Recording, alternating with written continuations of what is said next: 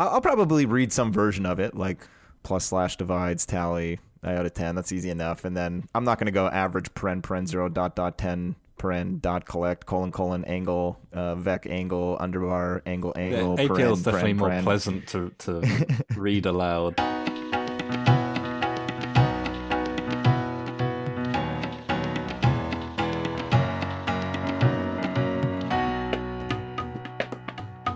Welcome to another episode of ArrayCast. I'm your host, Connor, and we're going to quickly go around and do brief introductions. We'll start with Bob, then go to Nick, and then go to Rich. I'm Bob Theriault. I am a J enthusiast, and I've been programming in J, coding in J for coming up on 20 years. And I am not a professional. I'm just an enthusiast. So take what I say with a grain of salt. I'm Richard Park. I work for the APL vendor Dialog. I actually didn't know what APL was before I joined Dialog, but now I love it so much. I teach it to other people. That's my gig. I'm Nick Passaris. I'm a quantitative developer in finance industry. My weapon of choice is Q in KDB. I've been using it since 2006, and I also teach a course with using Q as the main tool at Carnegie Mellon University. And as briefly mentioned, my name's Connor Hoekstra. I'm your host, and by now you probably know I'm not an APL or a J-er or a Q-er. I'm a C++ professional developer, but I have a huge passion and enthusiasm for the array languages. So doing these podcasts is absolutely awesome. I get to ask the questions and get all the answers before all the listeners do. So I think we have two announcements off the top of the episode. I'll kick that over to Bob, and then we're going to hop into reading some feedback that we actually got from a listener, and we're going to read that sort of a couple paragraphs at a time and respond to that, which hopefully should be a great conversation. But first, Bob, we'll start with the announcements. Yeah, starting off with kind of, definitely sad news. Gene Iverson passed away. And Eric wrote this message out to the J forums. It was, I thought, really well put, so I'm just going to read it out. I think it covers things quite well. Gene Iverson, 1925 to 2021. Gene Iverson passed away peacefully on Friday afternoon, June 25th, 2021, in a Toronto hospital. Her children were all able to have good in-person visits with her during her last days. She had a full and wonderful life and will be missed. If Ken was the father of APL/J, then Gene was as important as a mother. She worked tirelessly alongside Ken, proofreading a programming language drafts and galley proofs. Every APL character that appears in the book was meticulously drawn by her with a K&E Leroy set with a custom APL template.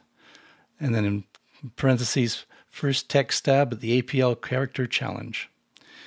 Then, in the late 80s, with Ken and Roger joyously working on defining and developing J in Ken's home office, it was Gene who kept them fed and forced them to take breaks and even occasionally go for a walk. Those were some of her hobbies. Her true calling was helping people, especially young people, find their way and a path to a good life. Again, she will be missed. And our thoughts go out to the Iverson family and friends of Gene. It's certainly sounds like a very well-lived life, and I'm sure a lot of people will miss Gene. And on a certainly happier note, the other day there was the British APL Association AGM, and during that they are going to strongly investigate digitizing all the old editions of Vector and making them searchable on the internet. And so if you have a hard copy, good for you. But in the future, we will be able to do searches and actually pull back some of the very early articles out of Vector, which will be, I'm really looking forward to that. Yeah, so I think they're announcing the digitization, but we'll keep listeners updated when that actually starts to come online and people can check that content out. All right, so let's hop into this discussion. So we got a really thoughtful and long email from an individual named Daniel Sockwell, And we're just going to read through it. It's in response to the episode we did earlier on the challenges that face array languages. And so we're just going to start off. I'm going to read the first couple paragraphs, and we've inserted a couple breaks. And then we're just going to chat about sort of, just respond live to this feedback that we got. So here we go.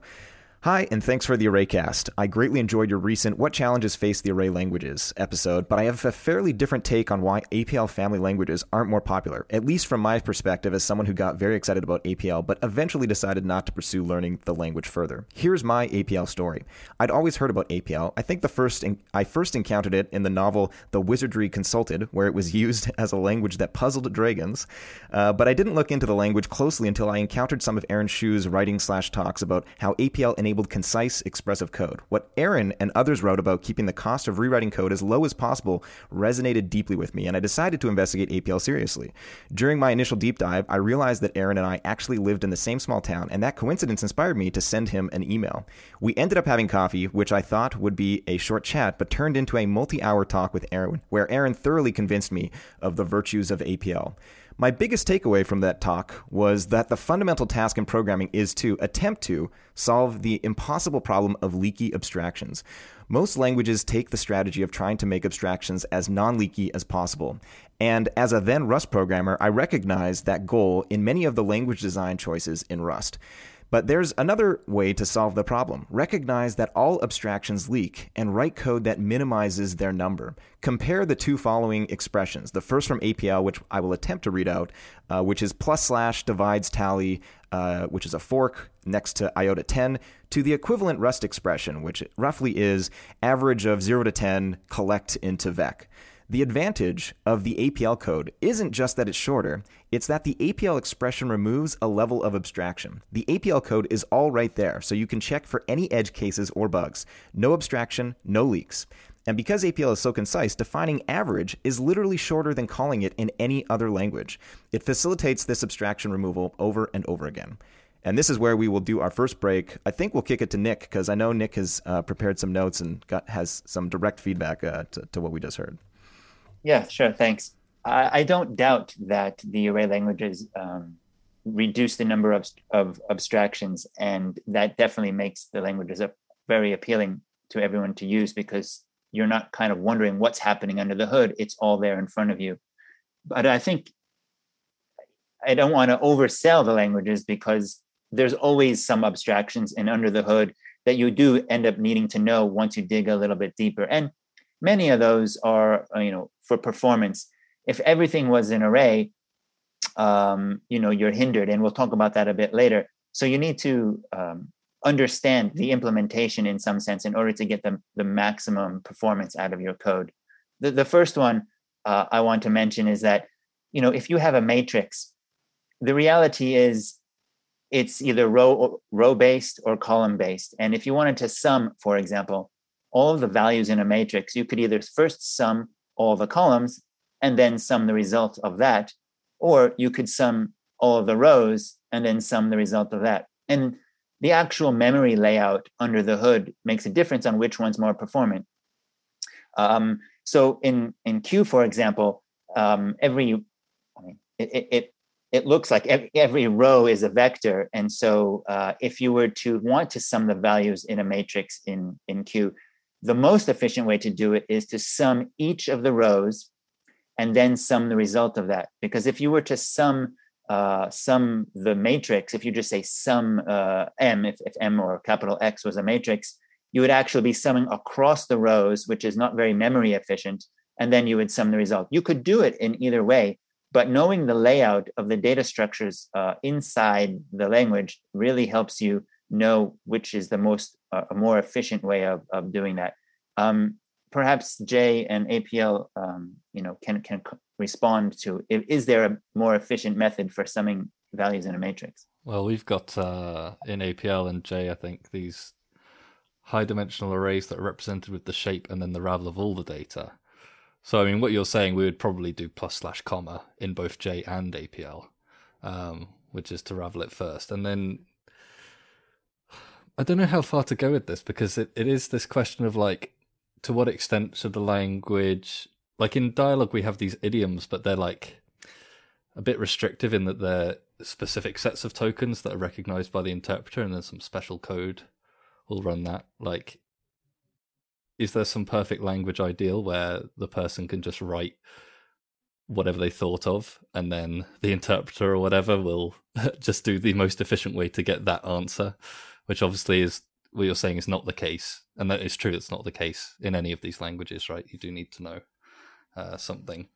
In terms of memory layout or the speed, yeah, beyond the fact that because it's all raveled, so the memory is all contiguous, then that's a really fast access pattern for memory. So that's going to be relatively fast. But I don't have enough experience across the languages to know whether the semantics of like a vector of vectors or this contiguous matrix, where it really is beneficial or not. In Q, if you were to do what you're suggesting, with the comma to raise, it would be called raise in Q. You're actually changing the memory layout. You would take a bunch of distinct vectors and just start appending them to the end of each other. And that would actually just reallocate all the memory. It would be very painful. And that's kind of why I suggested first sum over the rows and then sum over the resulting values. I do see what you're saying, how in APL and J, if everything is already in a data structure, that the data is all appended to each other, you just sum over everything. And that is very efficient. I mean, that's also very specific to this exact problem that you're describing, right? Where actually, when you have lots of these, I don't know, it's like creating your own abstractions, I guess, or your own sort of representations or data type. They're all based on arrays because APL and J are these array-oriented languages. You are generally trying to balance in some way the expressiveness of your particular representation for that particular domain. Like, the code just looks really beautiful, or it's really easy to see how it's working, so therefore you can modify it. But then sometimes when you do that, you're actually working with a not so efficient representation. The most obvious one that comes up in modern APLs with like either boxed as in J or whatever nested array system you have is that, you'll have some really neat little idiom. You see this a lot in the code golf competitions. Oh, that's a really neat way of getting some result, but you're acting on nested arrays, which means that your actual under the hood implementation is having to chase a bunch of pointers around. And then you go and you dig up, I don't know, old vector articles or APL quote quad or something, and you find from the 80s or whatever, someone has been doing this type of stuff, but back then they didn't have nested arrays. So there is where you can find these like specific flat array techniques that end up improving your performance, but they are kind of esoteric to the world of programmers writ large and domain experts and stuff like that. So it's that kind of awkward balancing act a little bit.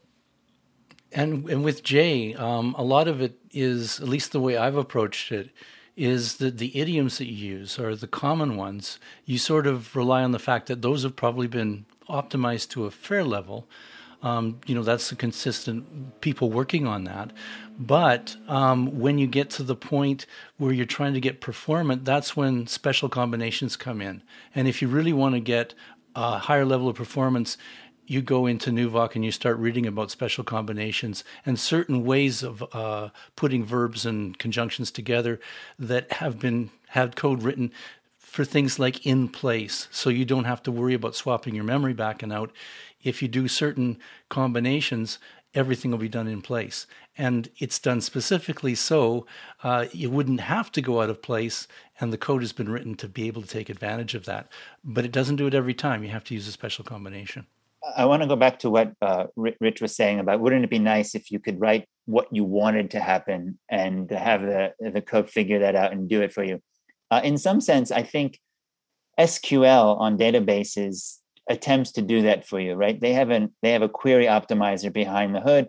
And when you type your query, you don't need to know, in principle, which of the columns have the most unique values, where is the index applied. But in practice, the reality is that if you know the structures under the hood, then you could write more efficient SQL. And the same thing applies with Q. The important part about Q is that it has an SQL layer on it. And you could type your SQL thinking that I don't need to know about the data structures under the hood, but that abstraction is leaky, you need to know the fact that dates are partitioned on disk. Maybe the sim column has a partition attribute on it, and things like that. So the order of your where clauses, where if you came from a normal SQL, you could put your where clauses in any order you want, and the query optimizer would take care of that for you. In Q/KDB, you yourself are the query optimizer, and you need to know how the data is physically stored on disk. And so there's abstractions, but to write quality performant code, you need to know about what's under the hood. I guess it also might be worth just pausing to we've been using the words ravel and raise, and everyone that's, I think, an array programmer is keeping up. But there was a point where I had no idea what either of those meant. So do we want to briefly just mention what raveling a matrix is or what raising a matrix is? Oh, yeah. In Q, the term raise is if you had if you let's say you had a tensor, an array of rank 5, and you call raise, it just removes one level of nesting, and so you would end up with something of a rank 4. We rarely use data structures that are that deep, and so the typical example would be you have a 2-dimensional matrix, you call raise on it, you end up with a vector, and that's pretty much the standard. I mean, when you do it with dictionaries, if you have a list of dictionaries and you raise it, it'll try to concatenate them all together. If you have a list of tables and you try to raise them, you'll end up with one table with all the tables joined to each other. So you can do it on things other than matrices or vectors. Another example of when you might want to use it, although I don't find it the right way to use it, if you have a function that wants to take an atom or a vector, it can apply equally to both of them, but you want to make sure that what the person passed into you is always a vector. You can call raise on an atom and it'll turn it into a 1-element vector or list, 1-element list. Personally, I prefer to just append an empty list to that value, and that will turn anything into a list. But I've seen a lot of code that raises whatever comes in just to make sure it's a list. Yeah, I think it's best not to get too deep on that particular caveat, because it's different in all the array languages, and like it gets weird in some of them, like Dialog scalar extension. Oh, sorry, singleton extension, right? Whereas not like a 1-element vector and a 1-element matrix are kind of treated the same in certain circumstances, and it's kind of useful most of the time, but then sometimes it bites you right in the rear end, and it's just, yeah.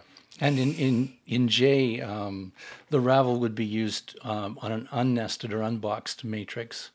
And raise is actually a different, it'll take any box and basically flatten it. So you can have any structure of boxes, and when you raise it, you open up all the boxes and put it in one flat line. And it's pretty powerful, but that's how you do it. Right, is that true in K and Q that like depth is rank, or they kind of become the same thing in that model rather than the separate that you have in J and APL? There's only lists. There's only a vector. Like there's, yeah, exactly. You would nest. They are nested. In order to get multiple rank, you need to nest the structures themselves. It's required. In general, we should just know that there's raise, ravel, and list all across the languages, and they all have to do with like unraveling a certain amount of structure, whether that's all of it or a single level. Reach for one of those three.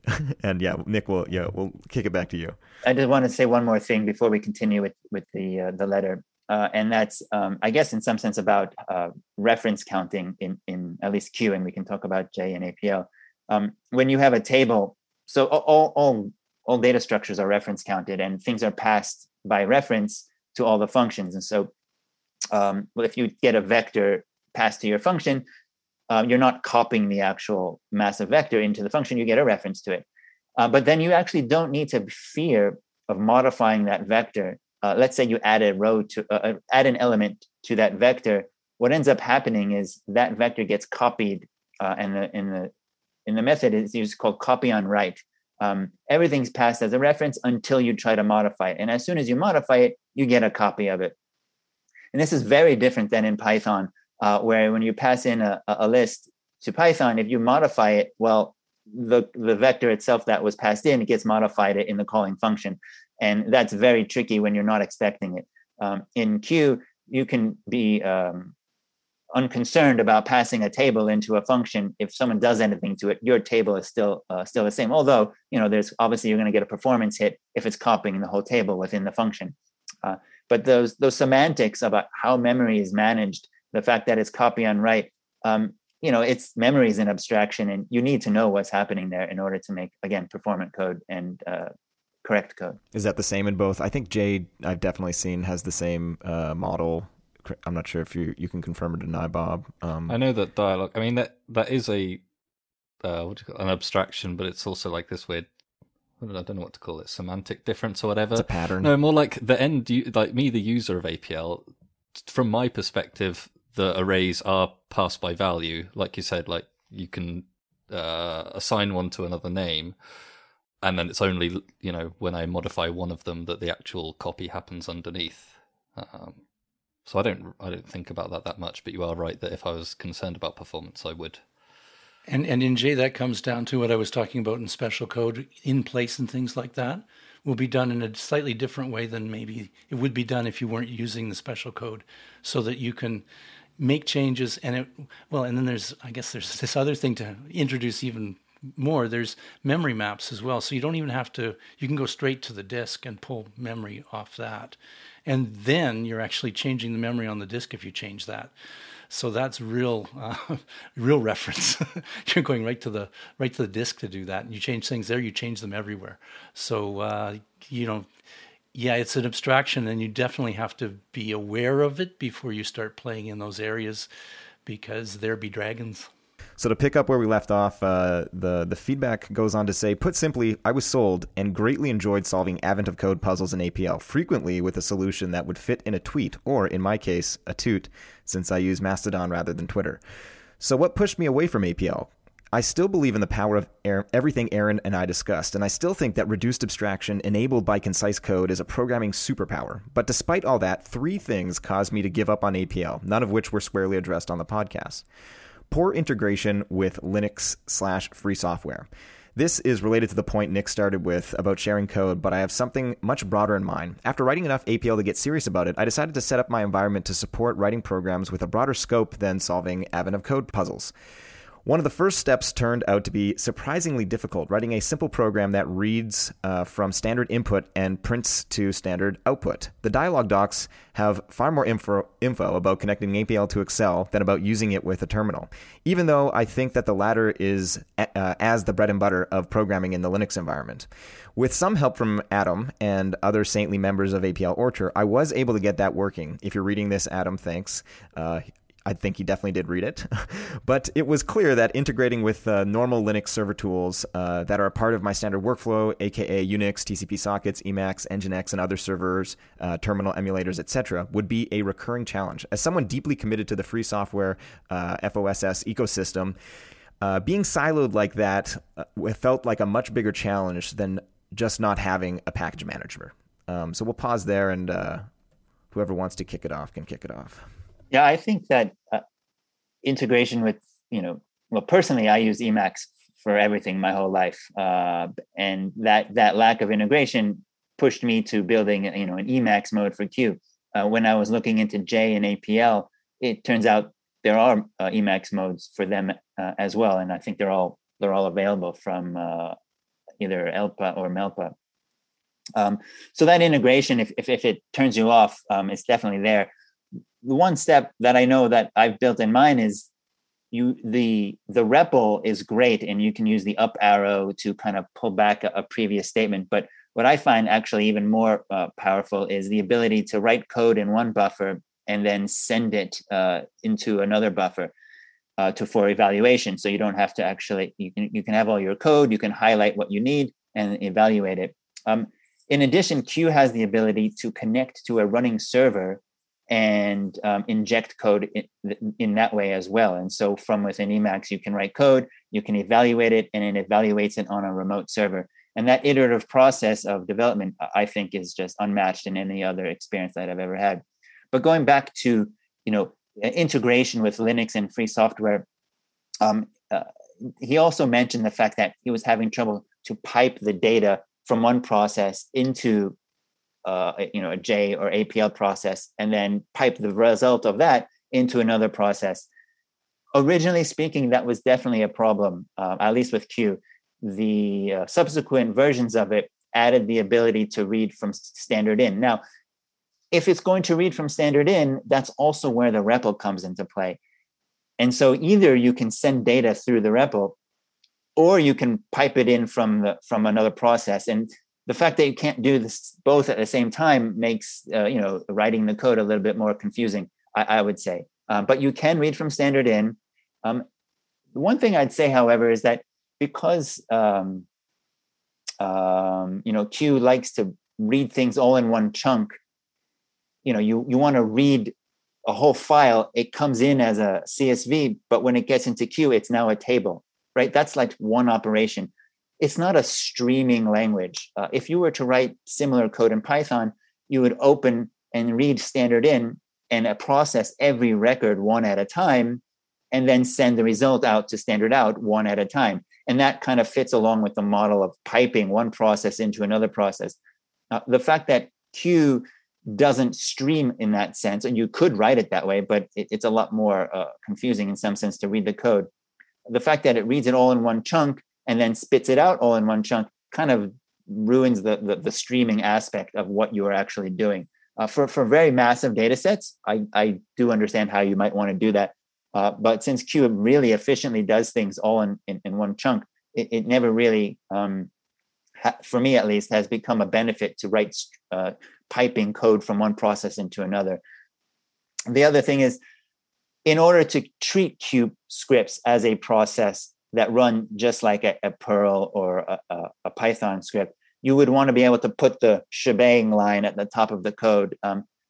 I rarely see it, but it actually is supported. And if it finds the Q binary as the first item on the first line of the code, it will start the process with that. So that all works. Rich or Bob, do you want to comment? I feel like Bob, we actually chatted about this briefly right before starting recording, is that, this in particular issue that he's bringing up, I feel like Jay maybe has made a lot more progress in this area compared to, I think specifically he's responding to APL. But yeah, I think Jay's done a lot of work there over the years in terms of that, like it's an open source. Yeah, and Jay actually has 3 interfaces that you can choose from. One's the console, which is your console line. There's a number of people who only work from that. There's also a web-based IDE called JHS, and that's basically, it hooks up your J core to JavaScript, and so JavaScript takes the interactions on your all the movements, all the clicks, all that kind of stuff is handled, and then when that information comes in, then it's handled by J, and that's the answer is applied back out to the web page. So essentially, you're running J on a web page, but you're running your J right next to JavaScript, so it's actually very strongly integrated. And in fact, I wrote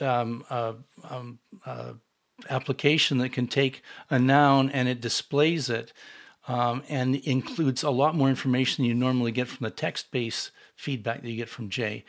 And the way I did that was I basically wrote an SVG file and then wrapped it in an HTML and popped that on, and I'm doing the display that way. So there's a very strong attachment between the web and J in that sense. And then the third one, just to be complete, is JQT, which also has ways to display over the web, but it's not primarily web-driven. It's on the Qt environment. Feedback like this is not really news to Dialog. I mean, being... so I think proper scripting support, like you described with the hashbang script, is like under development, and maybe see it around Dialog version 19 or so with any luck. But people who frequent the APL Orchard chat room have requested this a lot. But Dialog has historically had specific commercial interests that drive its development. So that's kind of your reasoning, I suppose. And yeah, historically it's been this thing, right, that APL is quite cool, but it's a bit of a fortress or whatever, so you have to struggle a little bit. Once you've got the data in, it's really, really fun. You're laughing, and once you get the data out, you don't have to care anymore. But those processes can be a little bit painful historically. They are getting better. The tooling is getting better. Like say, especially web stuff, scripting with dialogue. But historically, yeah, that's been a pain point for sure. And I should mention that J supports hashbang as well. In fact, there's a really interesting fact from 2008. Joey Tuttle talked about how he could put a verb in line, but to do it effectively, to do it efficiently, he had to change the structure of the verb so that rather than taking in all the information and putting out all the information, he had it so it would take in part of the information, whatever it was fed, and it would only feed out the part that it had processed. So it really became able to be dropped into a pipe that way. And it was the only example I found of doing it, so I don't think it's done very often, but it was pretty neat to see how he had to adjust his function to accommodate streaming, and it actually didn't seem to be that big a deal once he'd made a few little adjustments to it. Yeah, while we're on the topic of editors, it's worth mentioning that there's the dialogue editor, I think is just what it's called, but there's also the open source dialogue ride editor, which is super, super awesome. And this is totally like random, but while we've been talking about Emacs versus the three different sort of J editors, and one of the things that just popped into my head is that if you have never played around with J or APL, I'm not sure I've seen this in K or Q, but it's the visualization of nested arrays is even on like the command line in a terminal is absolutely like phenomenal. So it's hard to explain unless you see it, but basically like when you have a list of strings, cat, dog, mouse, and that gets put in a nested array, you end up seeing basically like a 3x1 box. And I don't know how they do it, but they manage to get like perfect little boxes even in a terminal. It's so nice, like seeing that visualization instead of just three words next to each other. I don't know why it tickles my brain so much, but like the first time I saw it, I was just like, wow, that's a beautiful, like, you would think that sort of other languages would have this sort of option, and you can turn it on and off and stuff. It's really cool.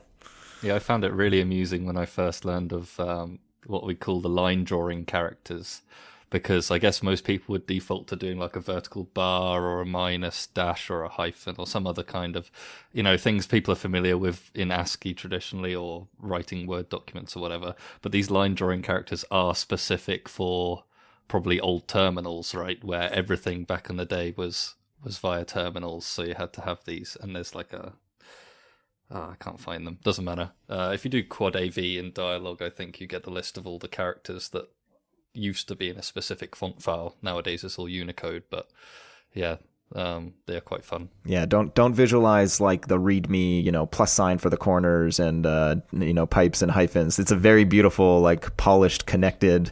Like you're gonna ask yourself, oh wow, how did they get that to pop up in my terminal? Like things like that don't look that nice. Usually, it's your H top and top are great to look at, but they don't look super polished, but these do. I think it's also in J and APL's case clearly there because the structure can be quite complex, and it's also very important to what you're doing in those languages. Oftentimes, part of your solution is you're encoding some of the logic by modifying the structure of your array, and then you can do some kind of, like, what was the recent Rodrigo's... he did run length encoding as one of his, Rodrigo Girao-Sarao's YouTube channel, one of his like leak code solutions in APL. And the thing with run length encoding is, what is it? It's like a number indicating how many of the next element is going to be there. So he just reshapes that into an n by 2 so that the length is right next to the element. And then he does a reshape slash across that, reshape reduce across the rows, and that's how he basically solved it. But there, like I said, the logic of the solution is encoded in the reshaping of the array, and so not just the shapes of flat arrays, but also in modern APLs, the deeply nested structure. It's quite important to be able to tell the difference between. It's not always obvious in the even basic boxing in dialogue, whether you've got a scalar or a one element vector or a one element matrix or something. So there are these display functions that do the boxing and possibly even extra glyphs around to really indicate or really tell you clearly what the structure is. when that's important. It's not always important.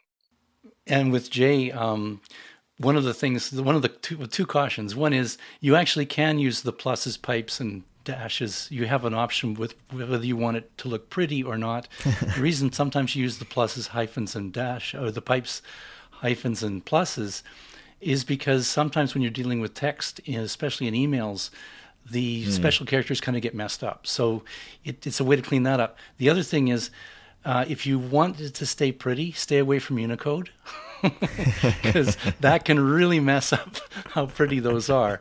And I spent an awful lot of time working with my visualizer, drawing my boxes so they are pretty, and it's not an easy thing to do.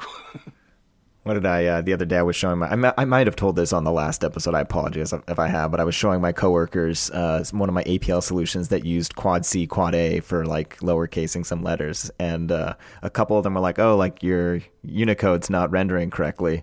And I was like, no, that quad is intentional. That's a box when it's supposed to be there. And the other thing I was going to say, I watched that video by Rodrigo, and I had the observation of that, like, because I saw the reshape reduce, and I was like, is it possible to do a replicate reduce, which also has the same symbol as the slash? And then I went and tried it, and I was like, oh my goodness, you can definitely do a replicate reduce. Yes, and that's also a curse in trains, because we have those hybrid characters where a forward slash or a forward slash bar could be either a function or an operator, depending on the context. Right. So then if you want to write a train that's all elegant, but it uses replicate, then you have to use right tacker top. I'm just going to shut up because it is. We're giving Daniel more reasons to add to his feedback. Speaking of which, we should probably hop back. I'll read the next couple, or I guess one paragraph here, and then we'll take another break. So yeah, picking up where we left off, Daniel says to us, sometimes arrays aren't enough. On the podcast, Connor mentioned that APL can sometimes struggle with text munging required for advent of code input. I agree. As great as APL is, it doesn't shine in domains that are primarily text-centric. To a data science, that might sound like a niche concern, but I'm primarily a web developer. My entire platform is built on text. And I'm focusing on text here, but there are other times when a set, hash map, or other non-ordered data structure is a far better conceptual fit for a particular domain than an array. You can model these domains as arrays, just as you can model strings as arrays of characters, but doing so sacrifices considerable expressive power. Similarly, without wading into a whole other debate, sometimes types are helpful. And we'll pause there. Once again, I'm not sure if Nick, if you want to start us off again. Yeah, sure. No problem. The first, listen, he's obviously 100% correct. And I just wanted to, given that this is a podcast about these languages, I just wanted to address what is possible in the languages. First of all, in Q, it has rudimentary regular expression. It allows you to do stars at the beginning and at the end, but not multiple stars within the string in the middle. It definitely doesn't have the full power of Python or Perl regular expressions, like, backtracking and things like that, or look ahead. Nothing of that sort. It's done me well enough as it is. I think there's a quote that basically, when you have a problem and you say to yourself, oh, I think there's a regular expression to solve that problem, you now have two problems. So it's not clear whether or not, the full functionality of regular expressions, will make you, force the user to learn two different languages beyond just the language they're working in. Additionally, he mentions that, why don't you have a set, there's a set container. In Q, at least, you can have a dictionary, and if you put a unique attribute on the key, actually, you don't even need the unique attribute. Just a plain old dictionary, and every time you add elements to it, it will enforce the uniqueness of the key. And that, you can treat that as a set. You can just ignore the value component of the dictionary. And he also mentioned a hash map. Hash maps, again, are dictionaries and this is where the U attribute comes in. If you put a U attribute on the key, when you look values up, you actually get a hashing algorithm, which will be used to find the value. So if you have, a million elements in your dictionary, you're not going to be doing a linear search as you would with an array. You can do a quick hash map, and it will be just as performant as any other language's hash map. Agreed, other binary tree type of data structures don't exist, and you kind of have to roll your own. But I just wanted to mention that it's not all, downhill just because the only data structure you have arrays. These languages have algorithms on top of arrays. You can do a binary search on an array and things like that. So it's not so bad. Yeah, I think it's similar to what we were talking about before, where you're balancing your sort of intuitive expressiveness until you hit a problem with performance, and then you're reaching for other things. Or in the case, I guess, Dialog does have Quad R and Quad S, which are just regular plugins to PCRE regex engine underneath. So they're pretty handy. And actually, the way they work, where you can do multiple regexes with a single call to the function, is pretty slick sometimes. I think there's some nice little ways of swapping parts of text that's quite difficult to do if you don't have that. Well, one of the things that struck me with this is often when I'm looking at a problem and it doesn't fall apart with an array, which is kind of the feeling you get with some problems. It just falls apart. You go, oh, that's easy, done. But with the ones that don't fall apart that way, I have this nagging suspicion that I'm not quite seeing the whole problem. And sometimes it's accurate and sometimes it's not. I can't say that there aren't times when you just never quite figure it out. But it's kind of like we talked about, and Daniel talks about Aaron Schude talking about his tree manipulations and stuff. And he's doing this amazing stuff at speed with trees that most people don't think is possible to do with APL. Well, he cracked that code and it wasn't easy. But the point is, at some level, there may be a way to do it, but it may not be obvious. And that's the feeling I get when I'm working with arrays. The other thing with J is you actually do have the option of, well, in two areas. One is you can do object-oriented. There are things called numbered locales. You can create classes and then create specific instances. You can have them do behaviors. You can attach methods to them. Information is attached to them. You can make it unique by the way you put it in. And so you can create this stuff. It's the ability to create it is there. It's not often used because I think usually it's easier to go back to the arrays. And the final thing I'll talk about is symbols, which are very underused. But symbols actually are, if in J, if you took a boxed character string so that the box itself is a single atom and the contents would be a character string, a symbol in J is the same thing except it hash maps so that it's represented a different way. It's not in a box, but it's an atom that is actually hash mapped. So if what you're doing is involving character strings, that's a very quick way to do it. And that is actually built into the language as well. And you can have arrays of symbols and all these kind of things, but it does build this hash mapping ability into what you're doing for searches and things like that. This is this kind of what I wanted to say actually, is that all of these languages, or especially the applications that sort of run the language and do the interfacing and everything, I guess you call it the language interpreter or whatever, often all of our respective institutions kind of undersell these additional things that we have for the sake of having to interact with the outside world largely, or do these other types of manipulations, because I think we've spent a lot of time trying to tell people about the benefits of the core language, which, obviously does have these amazing properties in it. And I guess mainly it's so different to what else is out there. But like you say, there are things like hash maps, even Dialog, you can have hashed arrays, object-oriented, similar in J and Dialog, you can create classes and do things like this. It's just not often said, yelled about out loud, because I guess it's so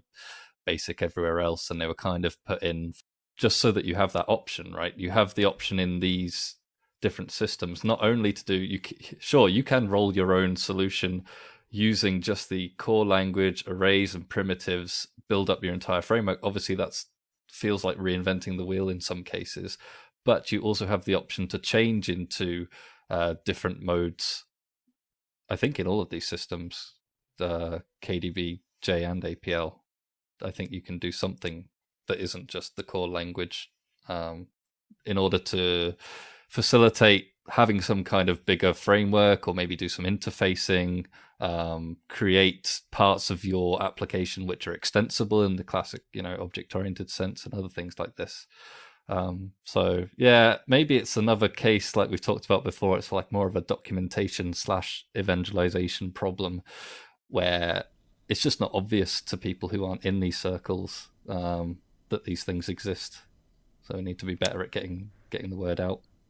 I think too, at least from my like polyglot point of view, I'm an aspiring polyglot. I code in C++ day to day, but I'm trying to learn all the languages, and I love learning languages. And one of the things I think to recognize is that, like, in my opinion, there is no one like perfect language. Say, what is the best language? There's if you go on YouTube and like, what language should I learn in 2021? There's 1,001 videos of people giving their recommendations of, this is my top 5 list of what you need to learn this year because, Elixir is the new big thing and it's functional programs taking over the world. And, in my opinion, like, those videos are all really silly because you need to ask yourself first, like, what problem am I solving? And, there are just certain programming languages that are better at solving different types of problems. And I don't think that's a bad thing. Like, I think when this was a couple years ago now when I was at Amazon, but I learned Go in a couple days because it's a very simple language. But one of the things that I think even the doc said is like, Go is not a good language for GUI application design because we don't have libraries supporting it. Like, it's primarily the space that it operates in is like running large systems across servers. And they even they used to market it as sort of a systems level language, but they sort of went away from that because they found that like the really, really good use case for Go was like, Kubernetes stuff. And, so this ties back to sort of Daniel's feedback is that he says, I'm primarily a web developer. And I don't know, like, I don't want to say that don't go and build your websites with, don't go and build it with Dialog APL. I don't know APL well enough to like how good do they have support for those kinds of libraries and things. But in my mind, if I'm going to build a website, probably APL is as like a non-APL expert. It's not the first language I'm going to reach for. I'm going to reach for a language like JavaScript or, some other, what's more known as like a web front end language. Even though I don't know those languages at all. I know that just like those are the go-to for that sort of particular problem. The same way that, but it's also because they have frameworks built and community contribution. Going back to a lot of what we were talking about before, the languages itself might be able to do it, but there's no Django for APL. Ruby on Rails. They don't. Where is that for APL? So that's potentially maybe the part of the problem.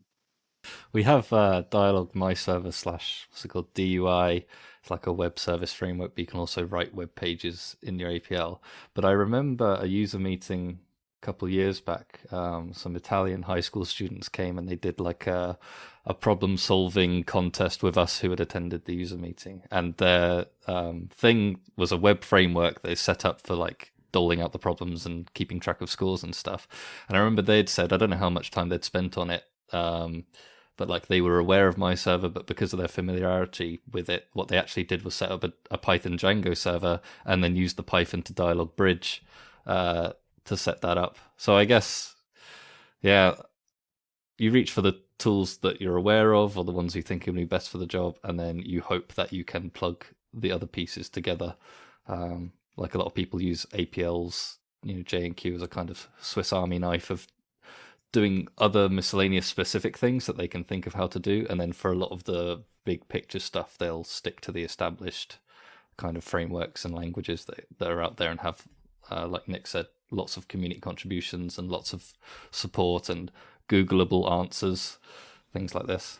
And with JHS, the front end for J on the web, Eric's actually written a little small subset to run it, so it's really easy to learn. It's not quite as powerful as a lot of the other frameworks, but you can get into things and do them very quickly, very cleanly. So there's actually this sort of little framework that sits within JHS that you can use yourself to write your own web pages. They're limited, but if you want to go further with it, you can always extend them. Yeah. So I guess yeah, the overall thing is just there's times and places where languages will excel. Like if I'm going to write an iOS app, Sure, I can go try and use APL, but probably it's just easier to go use Swift, because that's what that language is primarily designed for. And trying to use Swift outside of iOS apps or, that ecosystem is extremely challenging. Like they're trying to work on that, and if you just want to build a standalone sort of game, it's a lot easier to do that in a language like C++ or something, because there's more of an ecosystem there. So it's always good to like look at what domains is it best for, but definitely that's something that I just thought about is, depending on the language, if someone comes and says, yeah, I tried to do this and it wasn't great, like that's not necessarily always a bad thing. So further on the letter, depending on how far we manage to get today or if this is going to come back another time, Daniel talks about the Raku programming language. So I decided to ask in the APL Orchard, because I know there's a couple of people in there who do Raku and stuff, to give me their thoughts on the kind of contrast, but it's kind of relevant to what you're talking about, so I thought I'd just slot it in here, where he said, if I want most of my work done for me and I want nice errors and nice documentation, I would always go for Rakudo. If I want to do something interesting and improve my understanding of an algorithm, I'd use APL or an APL family language.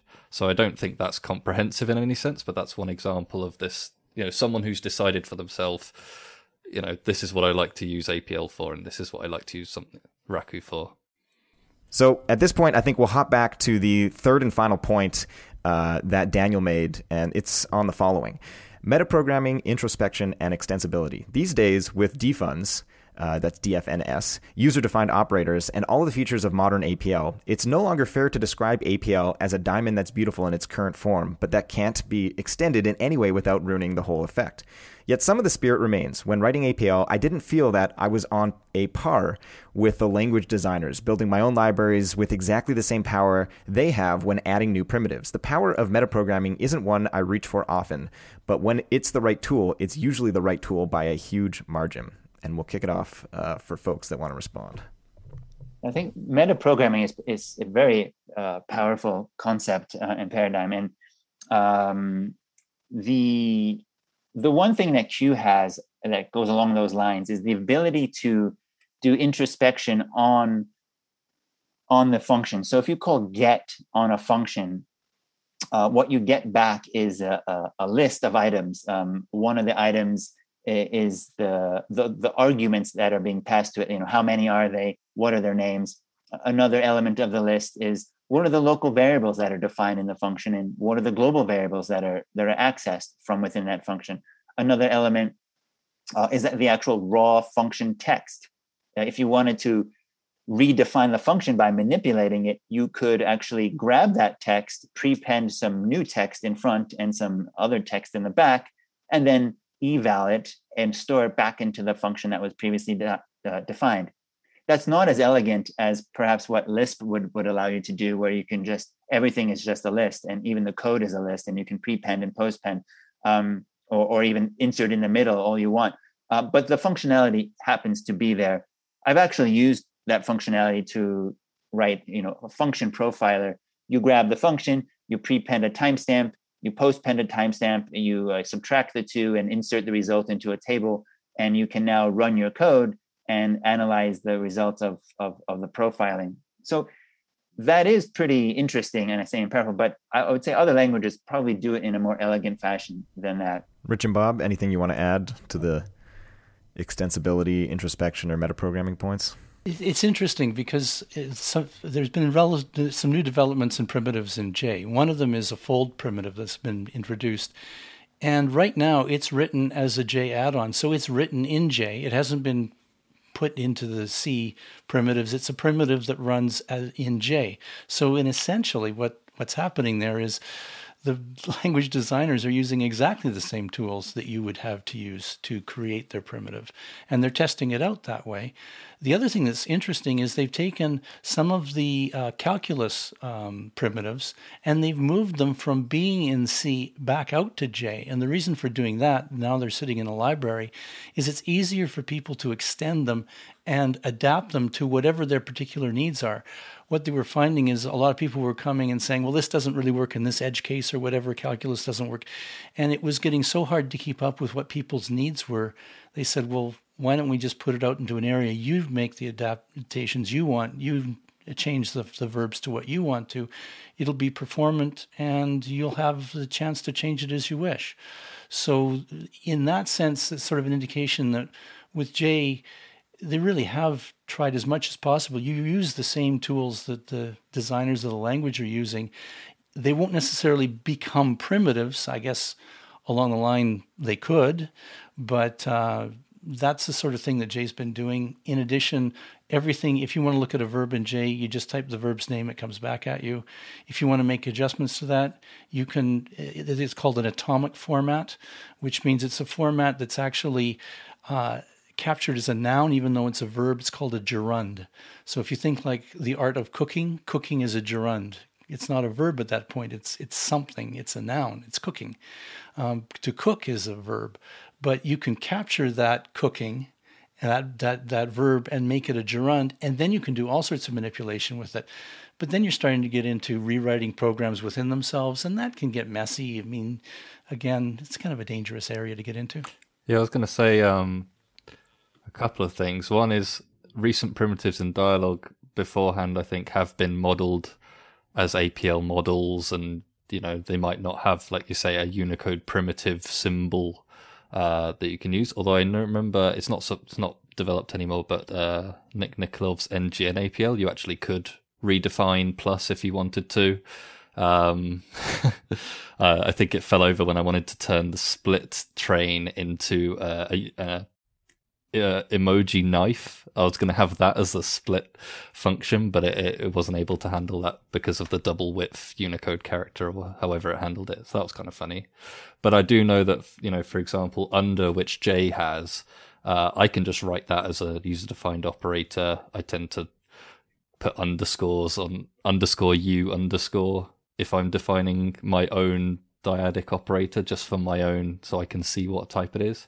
And then on that note, something that's a little bit awkward is the indexing function squad in Dialog, but there is a construct which I think we've taken to calling select, or the indexer, which allows you to select in a slightly different way. And I just use that these days. I'll do capital I get the definition of select, and then because it's a single letter, it doesn't look too ugly in the rest of the code. So yeah, there are things that allude to that. I don't have loads of experience about other languages in the way, and I've heard that Lisps and Scheme and stuff have really nice metaprogramming, or maybe it's been argued they make it too easy to do metaprogramming. I can't really speak on that. But I know that extending the language is something that APLers are interested in. I know, for example, Adam has both Dialog Extended is a GitHub repository of his, where he's just taken some of the primitives and extended them. And there's also another one called APL Prime that I think he started on, which is trying to iron out some of the historical warts a little bit. So APL Prime is not backwards compatible with Dialog, but I think Extended is, or whatever. But there are efforts in that world, but I don't know if that's metaprogramming in the same sense that Daniel meant. Speaking of Lisp, the one of the co-creators of Scheme, Guy Steele, who has worked on a number of languages across the years, he is a big APL fan, but in his fabulous Growing a Language talk and paper, which we will definitely link in the show notes, he makes a remark and kind of criticism that he thinks one of the reasons that APL wasn't as successful is that it's what was sort of remarked on a couple times now, is you can't add a Unicode like primitive. When you are writing a library, it does not look like the language. And it's one of the few languages that exists that actually has that case. When you're writing Java code or C++ code or Swift code or Python, your library that you're writing, the code that you're writing, looks like the core language. But APL does not have that. And I'm not sure whether it's true or not, but it is, I think, an interesting remark that in APL, and I guess Q doesn't have this problem because Q is wordified, so you can write functions and that looks like the built-in functions. But definitely for APL, you can't write, exactly like not that I'd be trying to add a knife emoji, but if I wanted to go find some unused, weird-looking Unicode character, I couldn't define that to be something. At least I don't think you can. And yeah, it's an interesting remark. Not sure if anyone wants to respond. I think it's just something people haven't pushed for. That hasn't not enough people have found it so desperately in need that an implementer implements it. But I don't think it's not in principle not doable or anything. We will close out with not the end of the feedback that we got, but this last paragraph that it says Daniel sort of wraps up his 3 criticisms by saying, due to these drawbacks, I reluctantly decided to shelve APL and go back to Rust. But I resolved to keep my eyes out for another language that could deliver the abstraction smashing power of APL without some of the trade-offs. And I think we will find a way to link the full feedback if folks want to read the full feedback. Later on in the feedback, he starts to go on to talk about a programming language, Raku, which was formerly known as Perl 6, and talks about how a lot of the same advantages and reasons he fell in love with APL originally can be found in Perl 6, and it's definitely an interesting read. So we'll link that for anyone that's interested.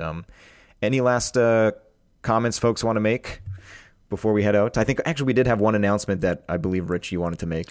Just another sort of general heads up about those who are interested in the history of APL and APL related languages. Adam Brzezinski, who's obviously a regular on this podcast, hosts every 4 weeks an event called APL Campfire. It's free, open to attend for anyone who's interested, and if you want details on when the next one is and how to attend, you can go to apl.wiki/campfire.